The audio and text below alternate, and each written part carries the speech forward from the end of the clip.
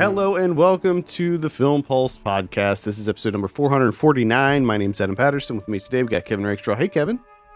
Hey, hi. This week on the show, we'll be taking a look at the found footage horror movie Incantation, which is available now on Netflix. We'll also be going over some of what we've been watching on the watch list, and this week's new releases in theaters, VOD, and Blu-ray. Thank you so much for joining us this week. Please remember to review us on iTunes if you get a moment. That'd be great. No housekeeping. Gearing up to cover Fantasia Fest this year, hopefully. So there's a lot of movies that I'm really excited about for that. If you're not familiar, Fantasia Fest happens every year in Montreal. It is in person, back to in person this year. So, and their lineup is pretty incredible. I've said it last year, I think, but Fantasia Fest has like quickly become one of my favorite festivals. Like every other festival, I feel like has just gotten so boring with their lineups for the most part. Yeah. And Fantasia is like always picking really interesting different things. So excited for that. Stay tuned. With that, I think we could just get straight into our review. All right. This is directed by Kevin Ko. I have a synopsis here.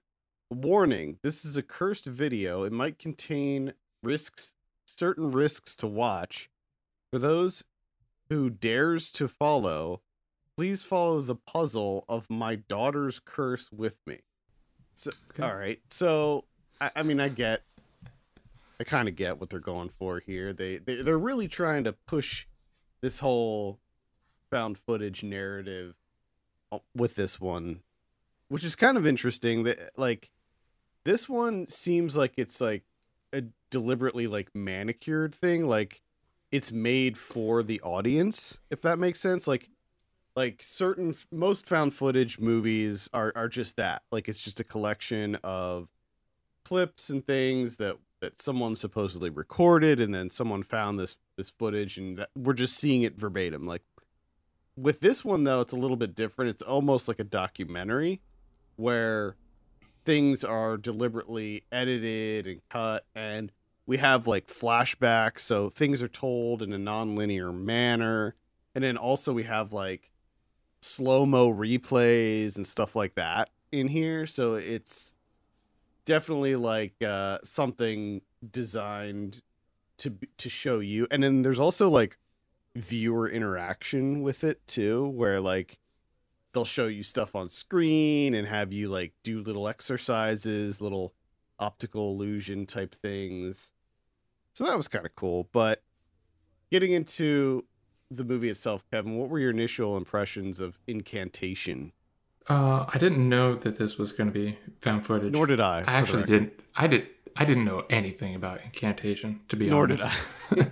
I didn't even know it was coming out. Like I didn't know anything about it.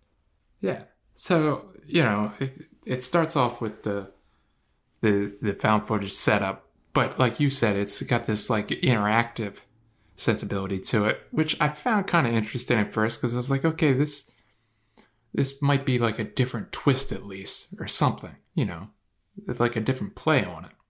I thoroughly enjoyed the like folklore aspect of it. I'm a sucker for that, and curses and stuff. But again, when it comes to found footage movies, I get so hung up on like, how does this movie work? Like, this movie makes no sense in terms of found footage. There's way too many cameras. There's cameras everywhere. Like, even like little scenes, like in a car, there'll be like a 3-camera setup. Well, they try, and you're like, they don't have 3 cameras. This is something that always, and if you've ever heard me review any found footage movie, this is something that I get hung up on too, is like the technical aspect. Like, how are they capturing that sound when like the camera's in a car and like a person clearly is not mic'd up, and like how are they, you know, there's like a lot of different technical aspects of it. They tried to account for a lot of this stuff. Like, you can see that like the cars do have mounted GoPros, like multiple mounted GoPros. There's a nanny cam hidden in the daughter in this movie hidden in her stuffed animal. So that's how we get a lot of those shots. But I do agree with you. Like, I think, like for me, it was there. Like there were moments where I'm like, I'm not sure how this all works, but just the way that this movie is set up, I was kind of able to suspend my disbelief for the most part. Yeah. Which isn't a huge issue, you know, but for me, the thing, if I dig into it a little bit more, that kind of confuses me is why. In terms of like the visual presentation, where you have three cameras in a car and it's constantly cutting between the three, it's just, you're kind of sitting there thinking, why are you doing this? Like, there's no need for this Right. Yeah. amount of cutting. Like, what you're showing me is not that visually interesting. I don't need three different angles of someone just sitting in the back seat. There's a lot of stylistic choices that may aid in the overall narrative, but don't necessarily make logical sense as far as like a document of what's happening here. Like the whole premise of this is that this woman she was involved in like one of these ghost hunter groups, and she had like a YouTube channel that she did with these two other guys, and they went to this village, this like super secretive, almost culty type village where they were performing this spiritual ceremony, and through some dumb shit that they did, they kind of unleashed I guess you could say like a curse, but basically this angry deity like kind of claimed her daughter. She was pregnant at the time. And so what you have here is her trying to document everything that's going on. And one of the things, like one of the kind of hooks here is that like she wants everybody to see this so that they can like do this kind of protection spell thing. But again, it doesn't make a lot of logical sense as to why things would be told out of order, because you have flashbacks in this, like a lot of flashbacks. And while it does aid in the storytelling, I think that the way that it's told out of order does make it more entertaining and more compelling. The logic of it doesn't really, because like what was she, did somebody go in and edit what we're watching? You know what I mean? Like, well, and I think they kind of are, because of the sort of twist that happens at the end. The way that it's set up is that they're trying to lead you to believe one thing, and then, but it does seem odd to, if you're trying to trick the audience, it does seem odd to have an explainer at the end of like, actually, this is what it is. Like, if you were actually trying to trick everyone, it's like maybe you don't let people in on that. Yeah. You just say like, yeah, that's what it is. Best of luck to you guys. Now, and then they have that false sense of security or hope or whatever. Yeah. Getting into like sort of the meat and potatoes of this, the set pieces, the horror sequences, I thought they were all really well done. This is a genuinely creepy movie. And especially the stuff that happens in the village. Yeah. Because it's this old village, and it's snowing, and most of it takes place at night with the snow falling, and it's just creepy as hell. Yeah, I like the atmosphere of all those scenes are just all of those sets, like where all of the locations are just inherently creepy. Like all the houses, like the just the whole village, everything is very creepy. Even the opening sequence, I don't know if I've seen a more like disturbing opening sequence in a movie for a while. Just that like kind of montage that happens at the beginning, where you're just like, oh my God, like what did I just turn on? Like, what am I in for here? Yes. Yeah. There's a lot of teeth. It's a movie that definitely hits the ground running. And I think that one of the pitfalls of a lot of found footage horror is that a lot of them tend to be very slow burn movies that it's all build up to a big payoff at the end. Whereas this, it drip feeds you those moments, those like really tense, suspenseful horrific moments like throughout the whole thing. So it's not like it Yeah. ever gets dull or anything like that. I will say that it does feel a bit long. One of the other kind of hallmarks of found footage, a lot of found footage movies, is that they're on the shorter side of things because they tend to wear out their welcome very quickly. This movie is almost 2 hours long, which I feel like they could have trimmed that down a bit. Yeah. The pacing of this is that like that's my biggest gripe of this movie is the pacing. Yeah. It's far too long. Yeah. Like there's, I mean, you're mostly engaged the entire time, but there are pockets here and there throughout where it's just like, okay, let's go. I would Let's say get back to it. Let's get on track here. it's a good balance of there are jump scares in here, but there's also just a lot of really creepy imagery, and there's almost body horror elements to it as well.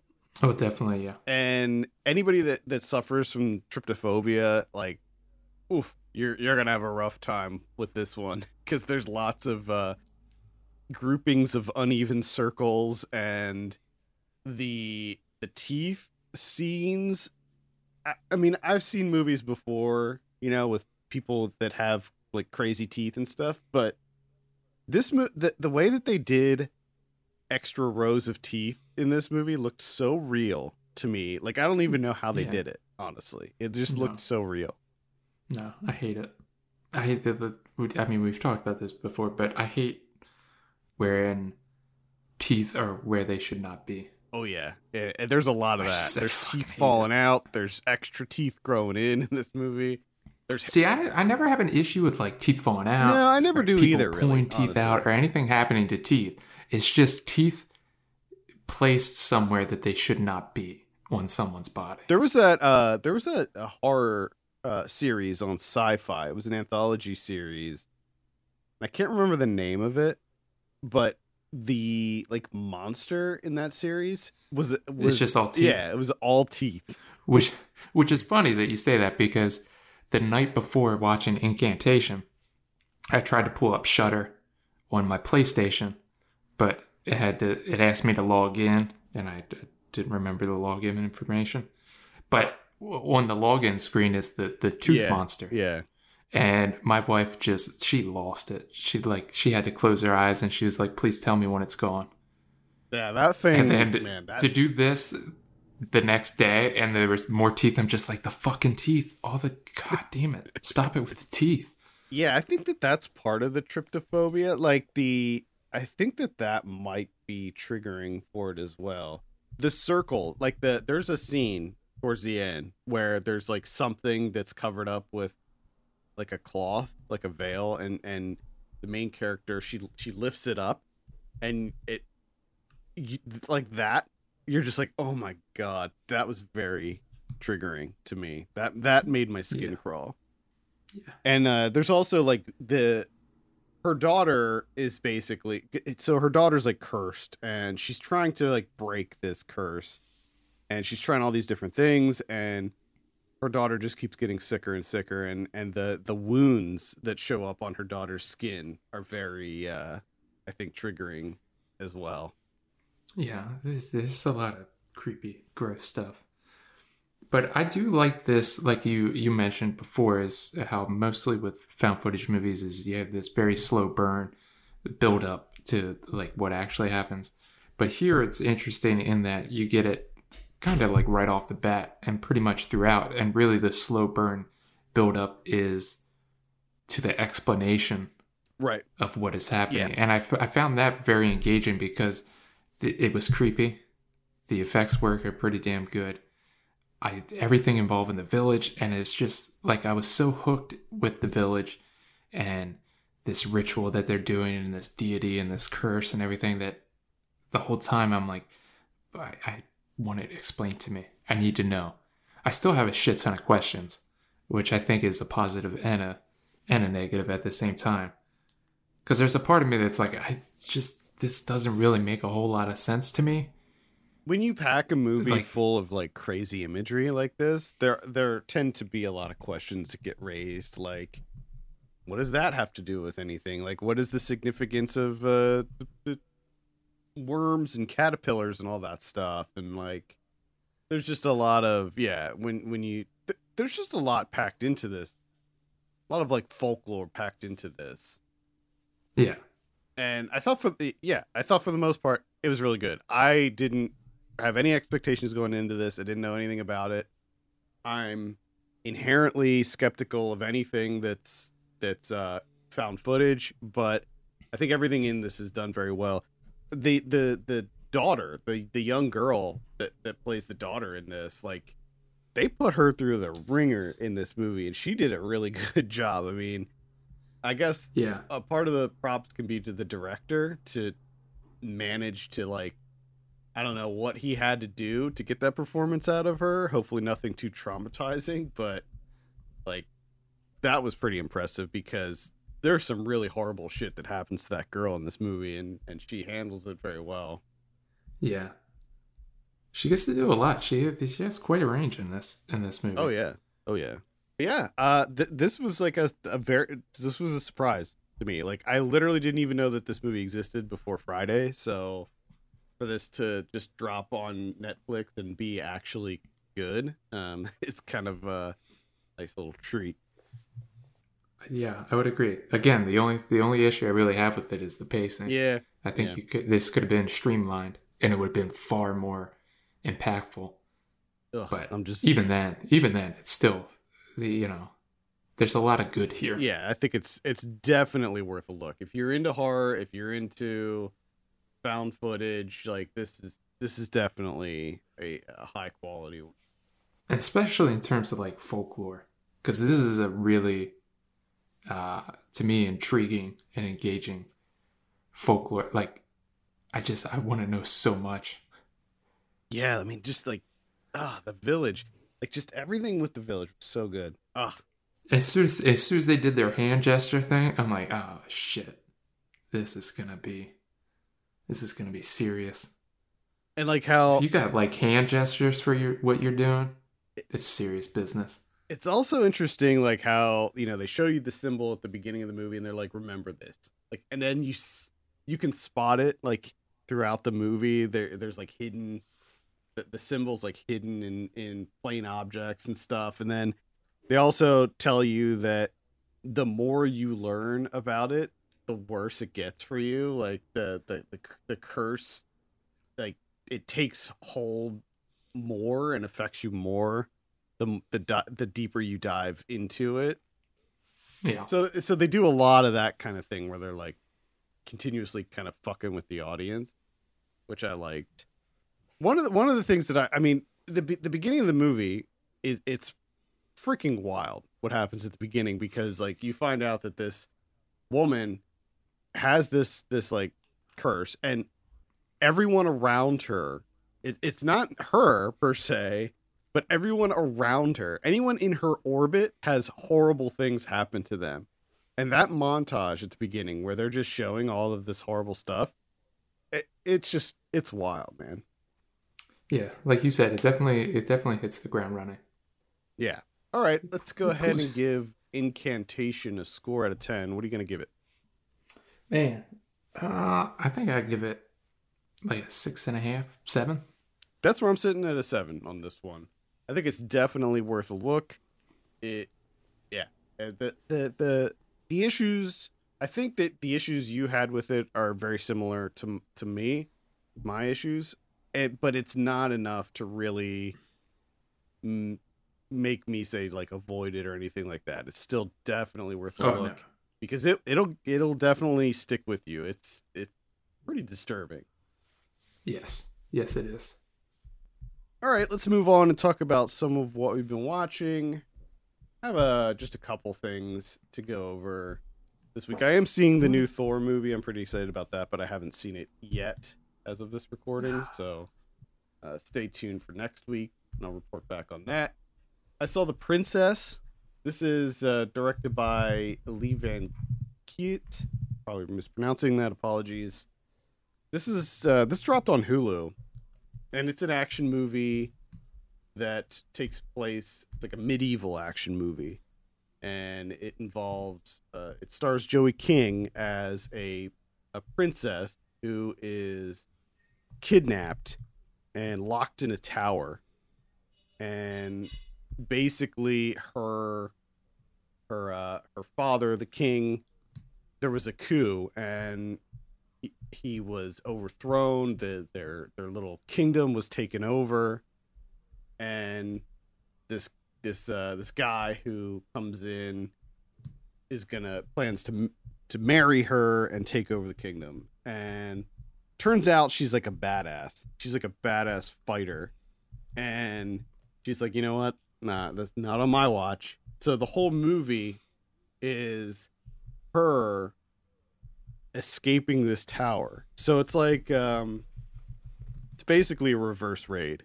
She starts at the top of the tower and she just works her way down. And the whole movie is just her going level by level, just encountering different enemies and just destroying them one by one as she makes her way down to the bottom of the tower.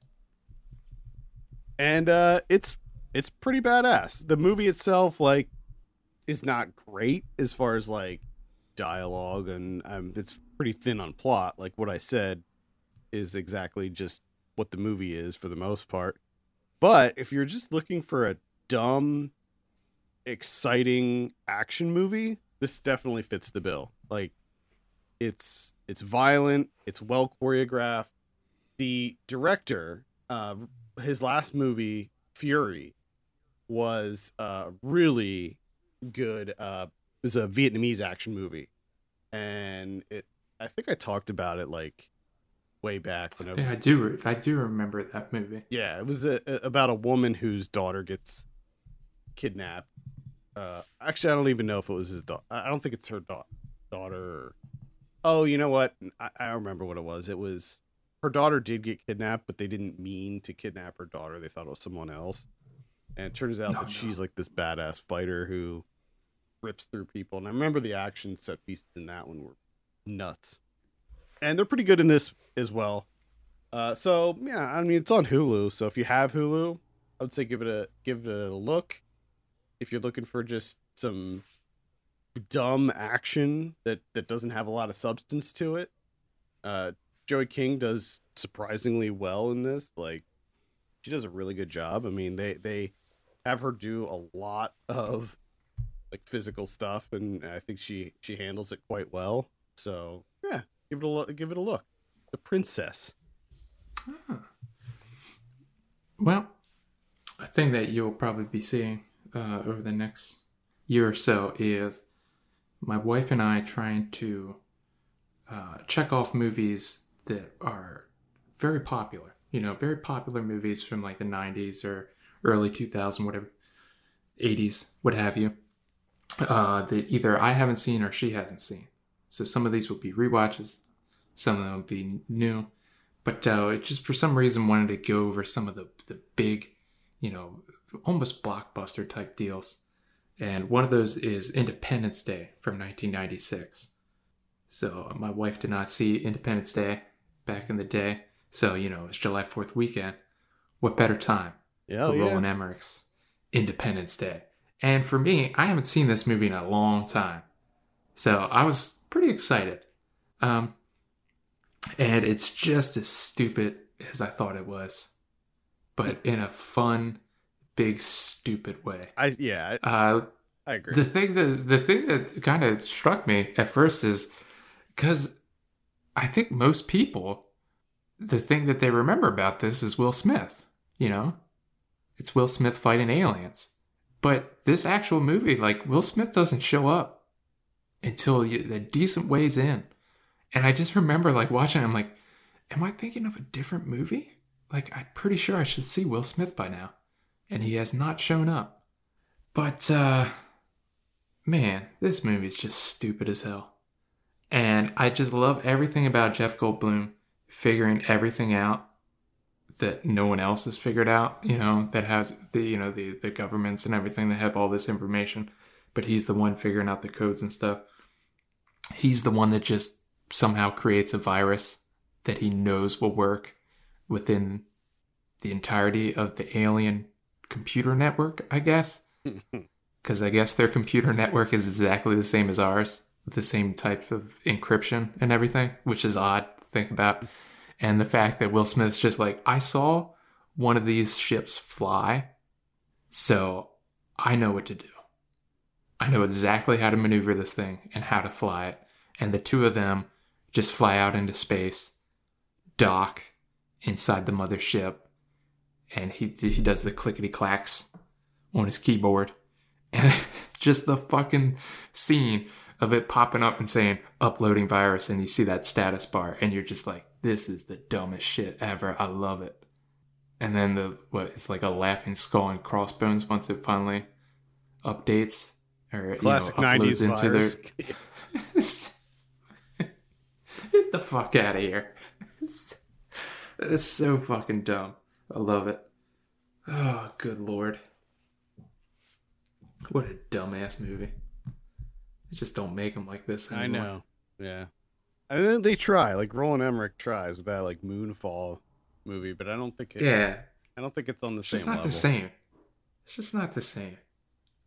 All right, well, that's Independence Day. Definitely check that out if you haven't. I mean, we covered it on Saved by the 90s a while ago, I think, and it was fun. It was fun to revisit that one. I really liked it as a kid. Oh yeah, I was really into good that.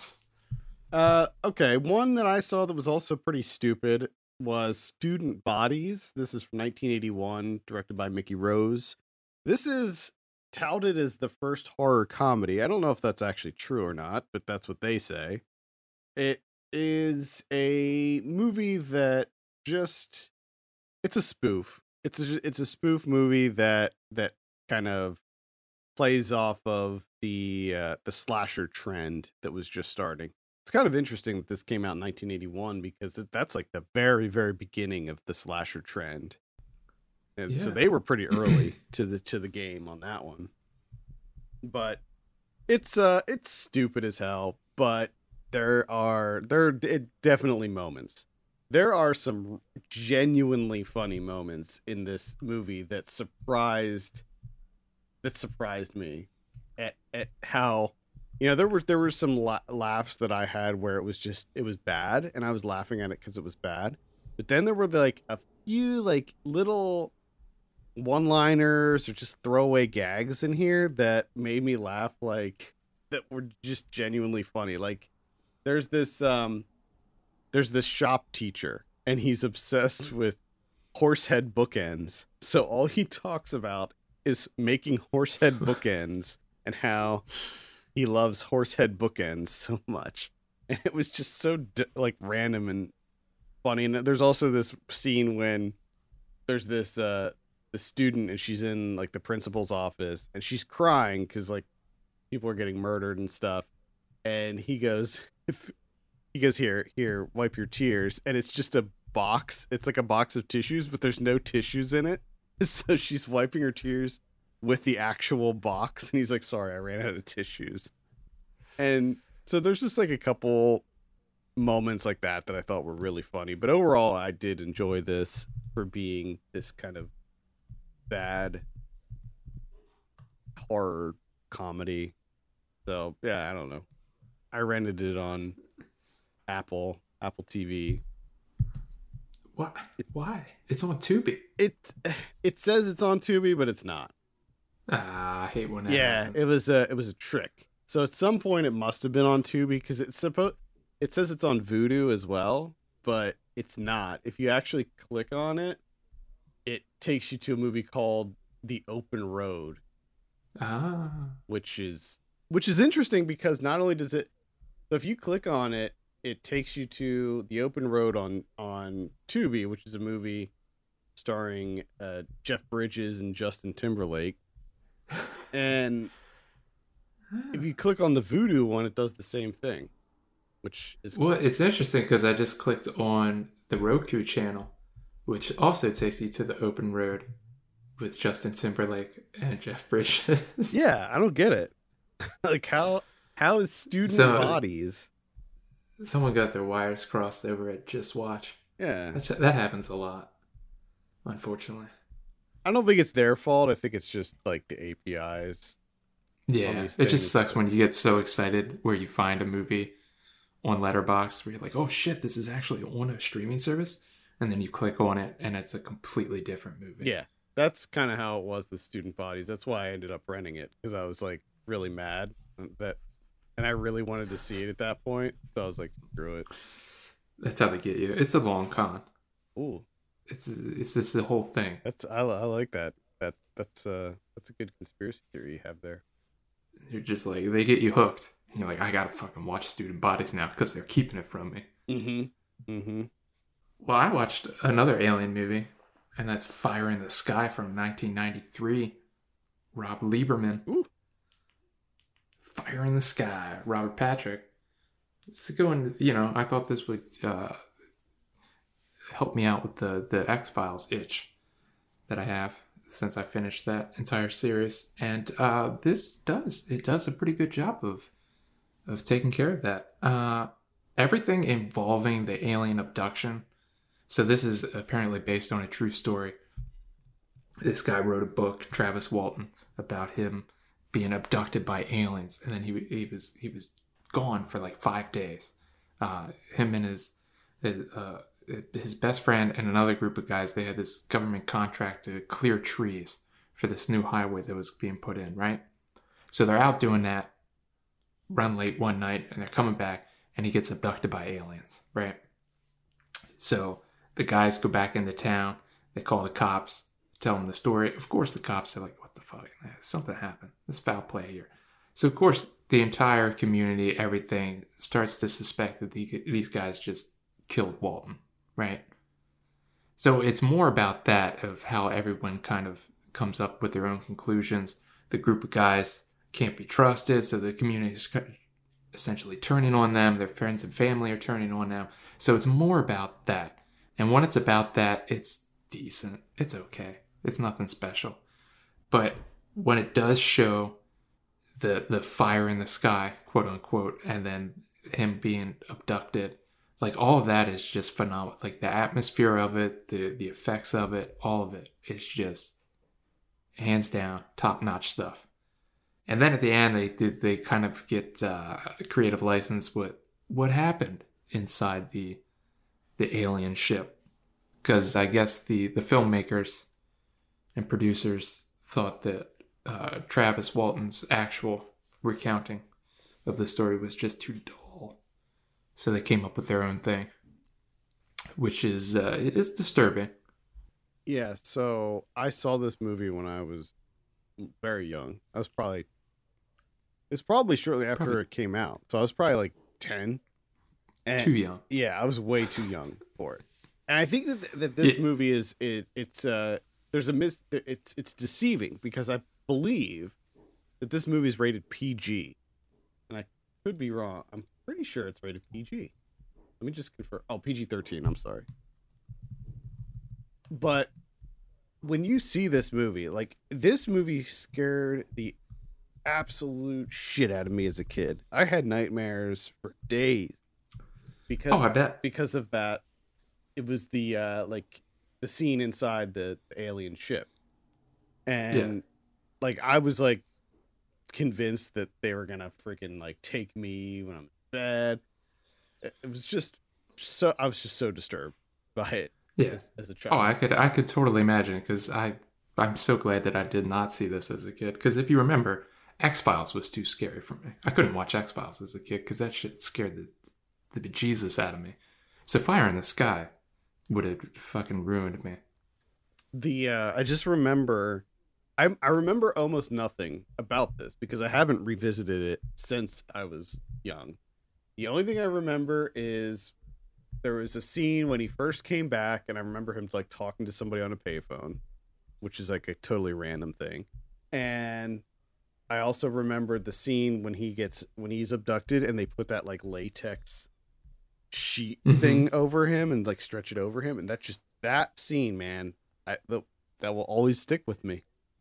Yeah, it's well done, I will say.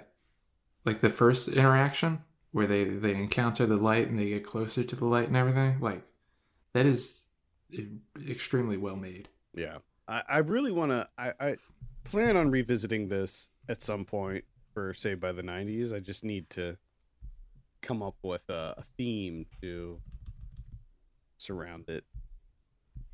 I might do movies that like scared me or something. Do Well, something like that. there's got to be a lot of '90s alien abduction movies. Yeah, I mean the X Files really kicked that whole thing off. I think Yeah. the other one that scared the bejesus out of me was War of the Worlds, the TV show. There was Okay. the opening sequence of War of the Worlds, and I don't think I've ever actually seen the TV show, but there was the opening sequence where there was like an alien hand that went over the globe and like grabbed onto the globe, and that scared the shit out of me as a kid. Anyway, that's all I have. I don't have anything else. The only other thing that I watched, which is this might be hands down one of the dumbest sequels I've ever seen in my life, and that's I Still Know What You Did Last Summer. Oh God. This the sequel to I Know What You Did Last Summer. This is 1998. Danny Cannon directed vehicle here. Kudos to these guys for what they do because this is just insane, absolutely insane. That you take the killer from the first movie, which I can't remember how the first one ended, but I'm pretty sure he died, or maybe he didn't die. You know, they leave it open ended, like he died, but maybe he didn't. So this one sees them, Jennifer Love Hewitt and her college roommate, Brandy, winning a radio contest that gives them 4 tickets to the Bahamas. And the killer from the first movie is there in the Bahamas to get them. And everything about this is just absolute insanity. You got Jack Black in dreadlocks for some reason. He's like the weed dealer in the Bahamas. And it's all about them like being in the off season. And they give this elaborate backstory of like the killer's actually from the Bahamas and he's buried there, like his whole family's buried there, and he worked at this hotel for years. It's just absolute insanity. What I really want is a movie that runs concurrently with this movie that shows you all the behind the scenes, the logistics of how they made this come together in terms of the father-son duo. You know, the killer, I can't even remember, like the fisherman, I guess is what they call him. I think so, yeah. Yeah. Him and his son, like, planning all of this, because everything has to go perfectly for this to work out for them, to kill them in the Bahamas, which makes no sense to me why they have to kill them in the Bahamas. Like, they bought tickets for 4 people and flew them to the Bahamas. And then they bought their own tickets to go to the Bahamas too. I want to see the fisherman on the flight. That's what I mean. I want to see him buying the tickets and planning all of this.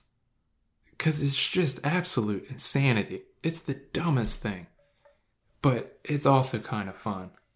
Because of just how stupid it is. It's just brazen in its stupidity, really. It's incredible. Now, are you going to see I'll Always Know What You Did Last Summer? Now, I really didn't want to watch this one. But now that I've seen this one, I kind of want to know what they do. Because if you finish the first I Know What You Did Last Summer, right? And you're thinking, what could they do in terms of a sequel? I think the furthest thing from your mind is, oh, okay, the survivors will win a radio contest. It sees them win 4 tickets to the Bahamas to stay at this resort in the off season, and then the killer then shows up in the Bahamas. Like, that's just, you would never think of that in a million years, because that's just not something that you would make into a movie. That's just asinine. That's out of control. But here it is. I watched it on HBO Max. They did it, Adam. These people did it. Like, it's a testament to something. I don't know what the testament is, but just, you can make wild ideas come true.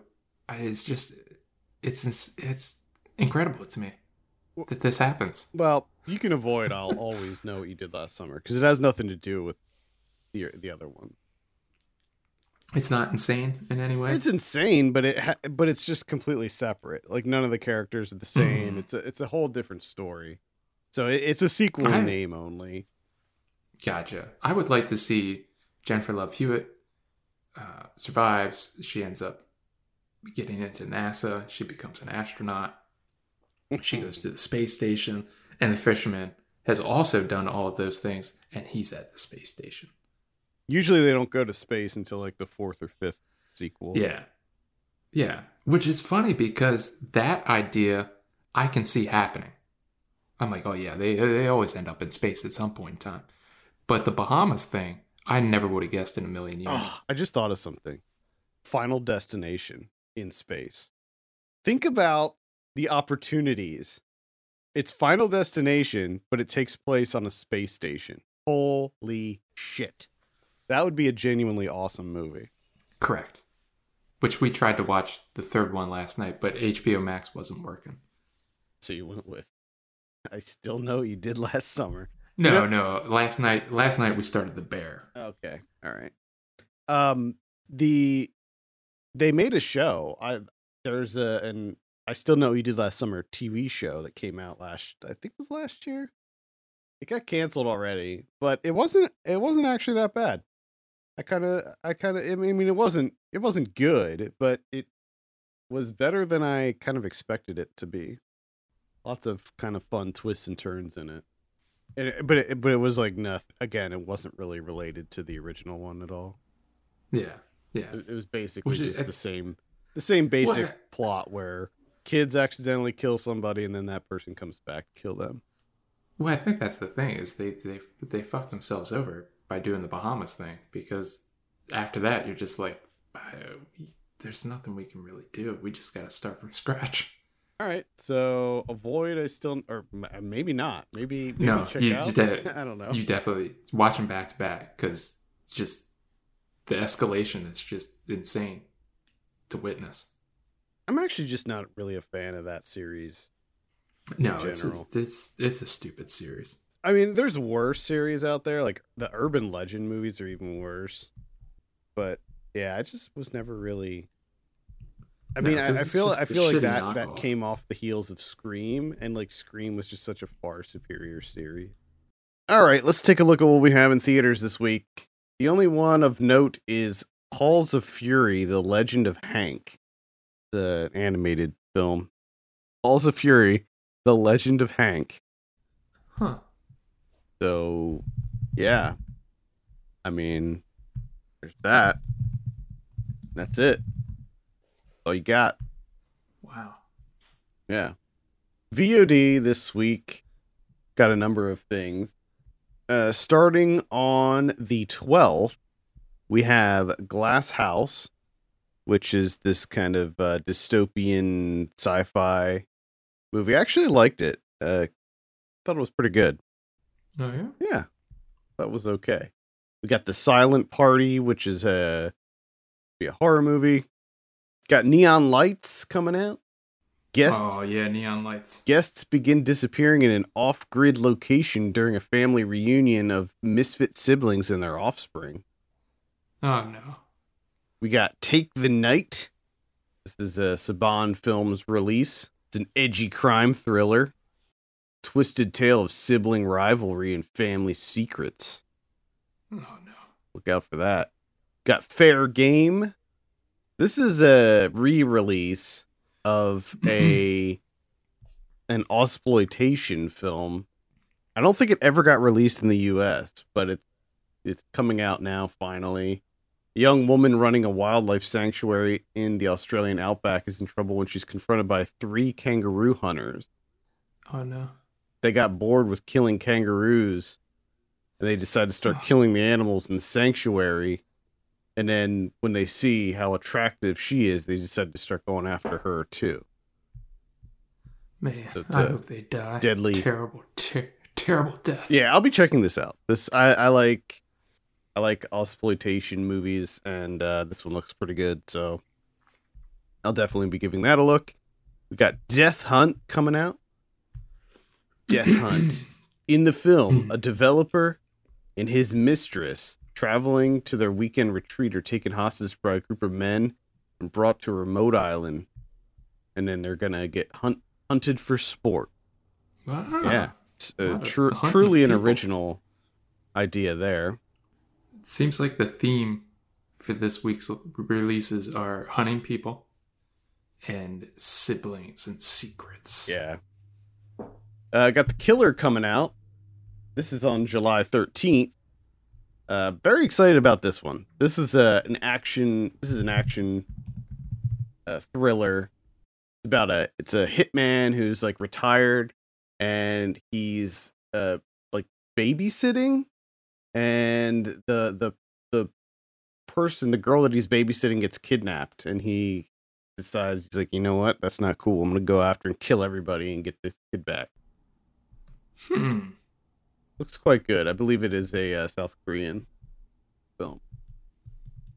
We got on the 14th, Bowen's Heart, A Broken Heart, An Unbreakable Spirit. Looks like maybe it's a documentary. On the 14th, we have Diary of a Spy. On the 14th, also on Shudder, we have Good Madam. On the 15th, we have Gateway. Looks to be a crime thriller. We have Karma Link. This is a sci-fi. And we have She Will. Looks like it's a gothic tinged drama. Okay. On Amazon Prime, we have Don't Make Me Go, starring John Cho. Got American Carnage. This is the Saban Films release. We have Image of Victory on Netflix. This is a war film.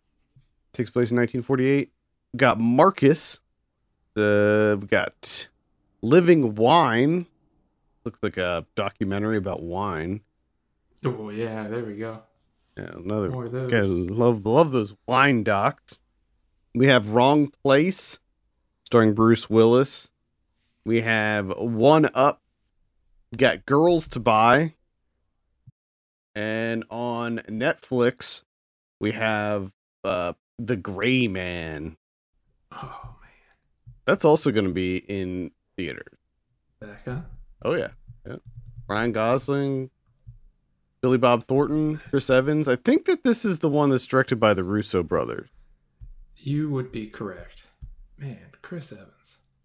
Fucking enough already. I like him. He's just in everything, it seems like. Yeah.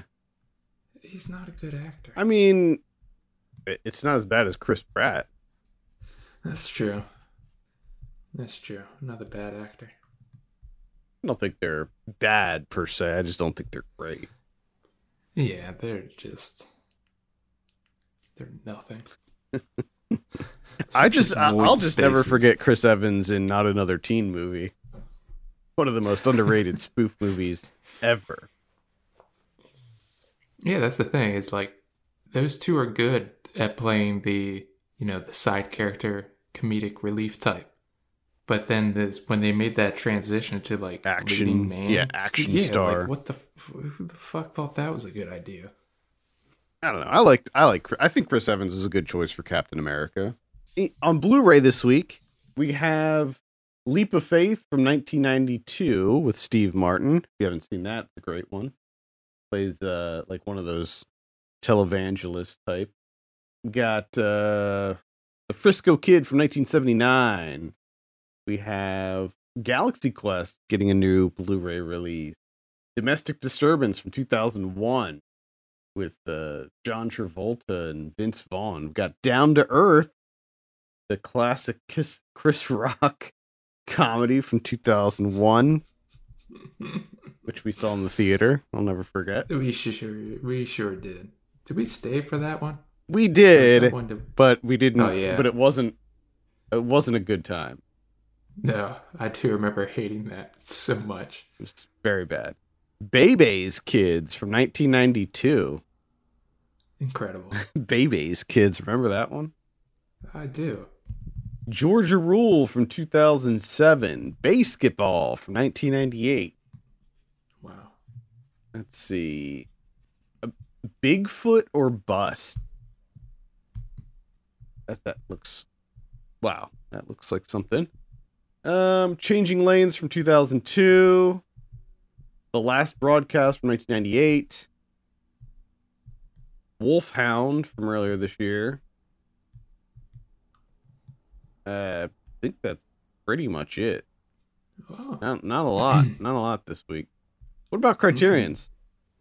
Oh, we got two. You got David Lean's Summertime, which is good timing, 1955. All right. And then Raging Bull. That's a biggie. Of course. That's a big one. You got all sorts of commentaries on here. All sorts of program. I mean, this sucker's jam-packed. That's a...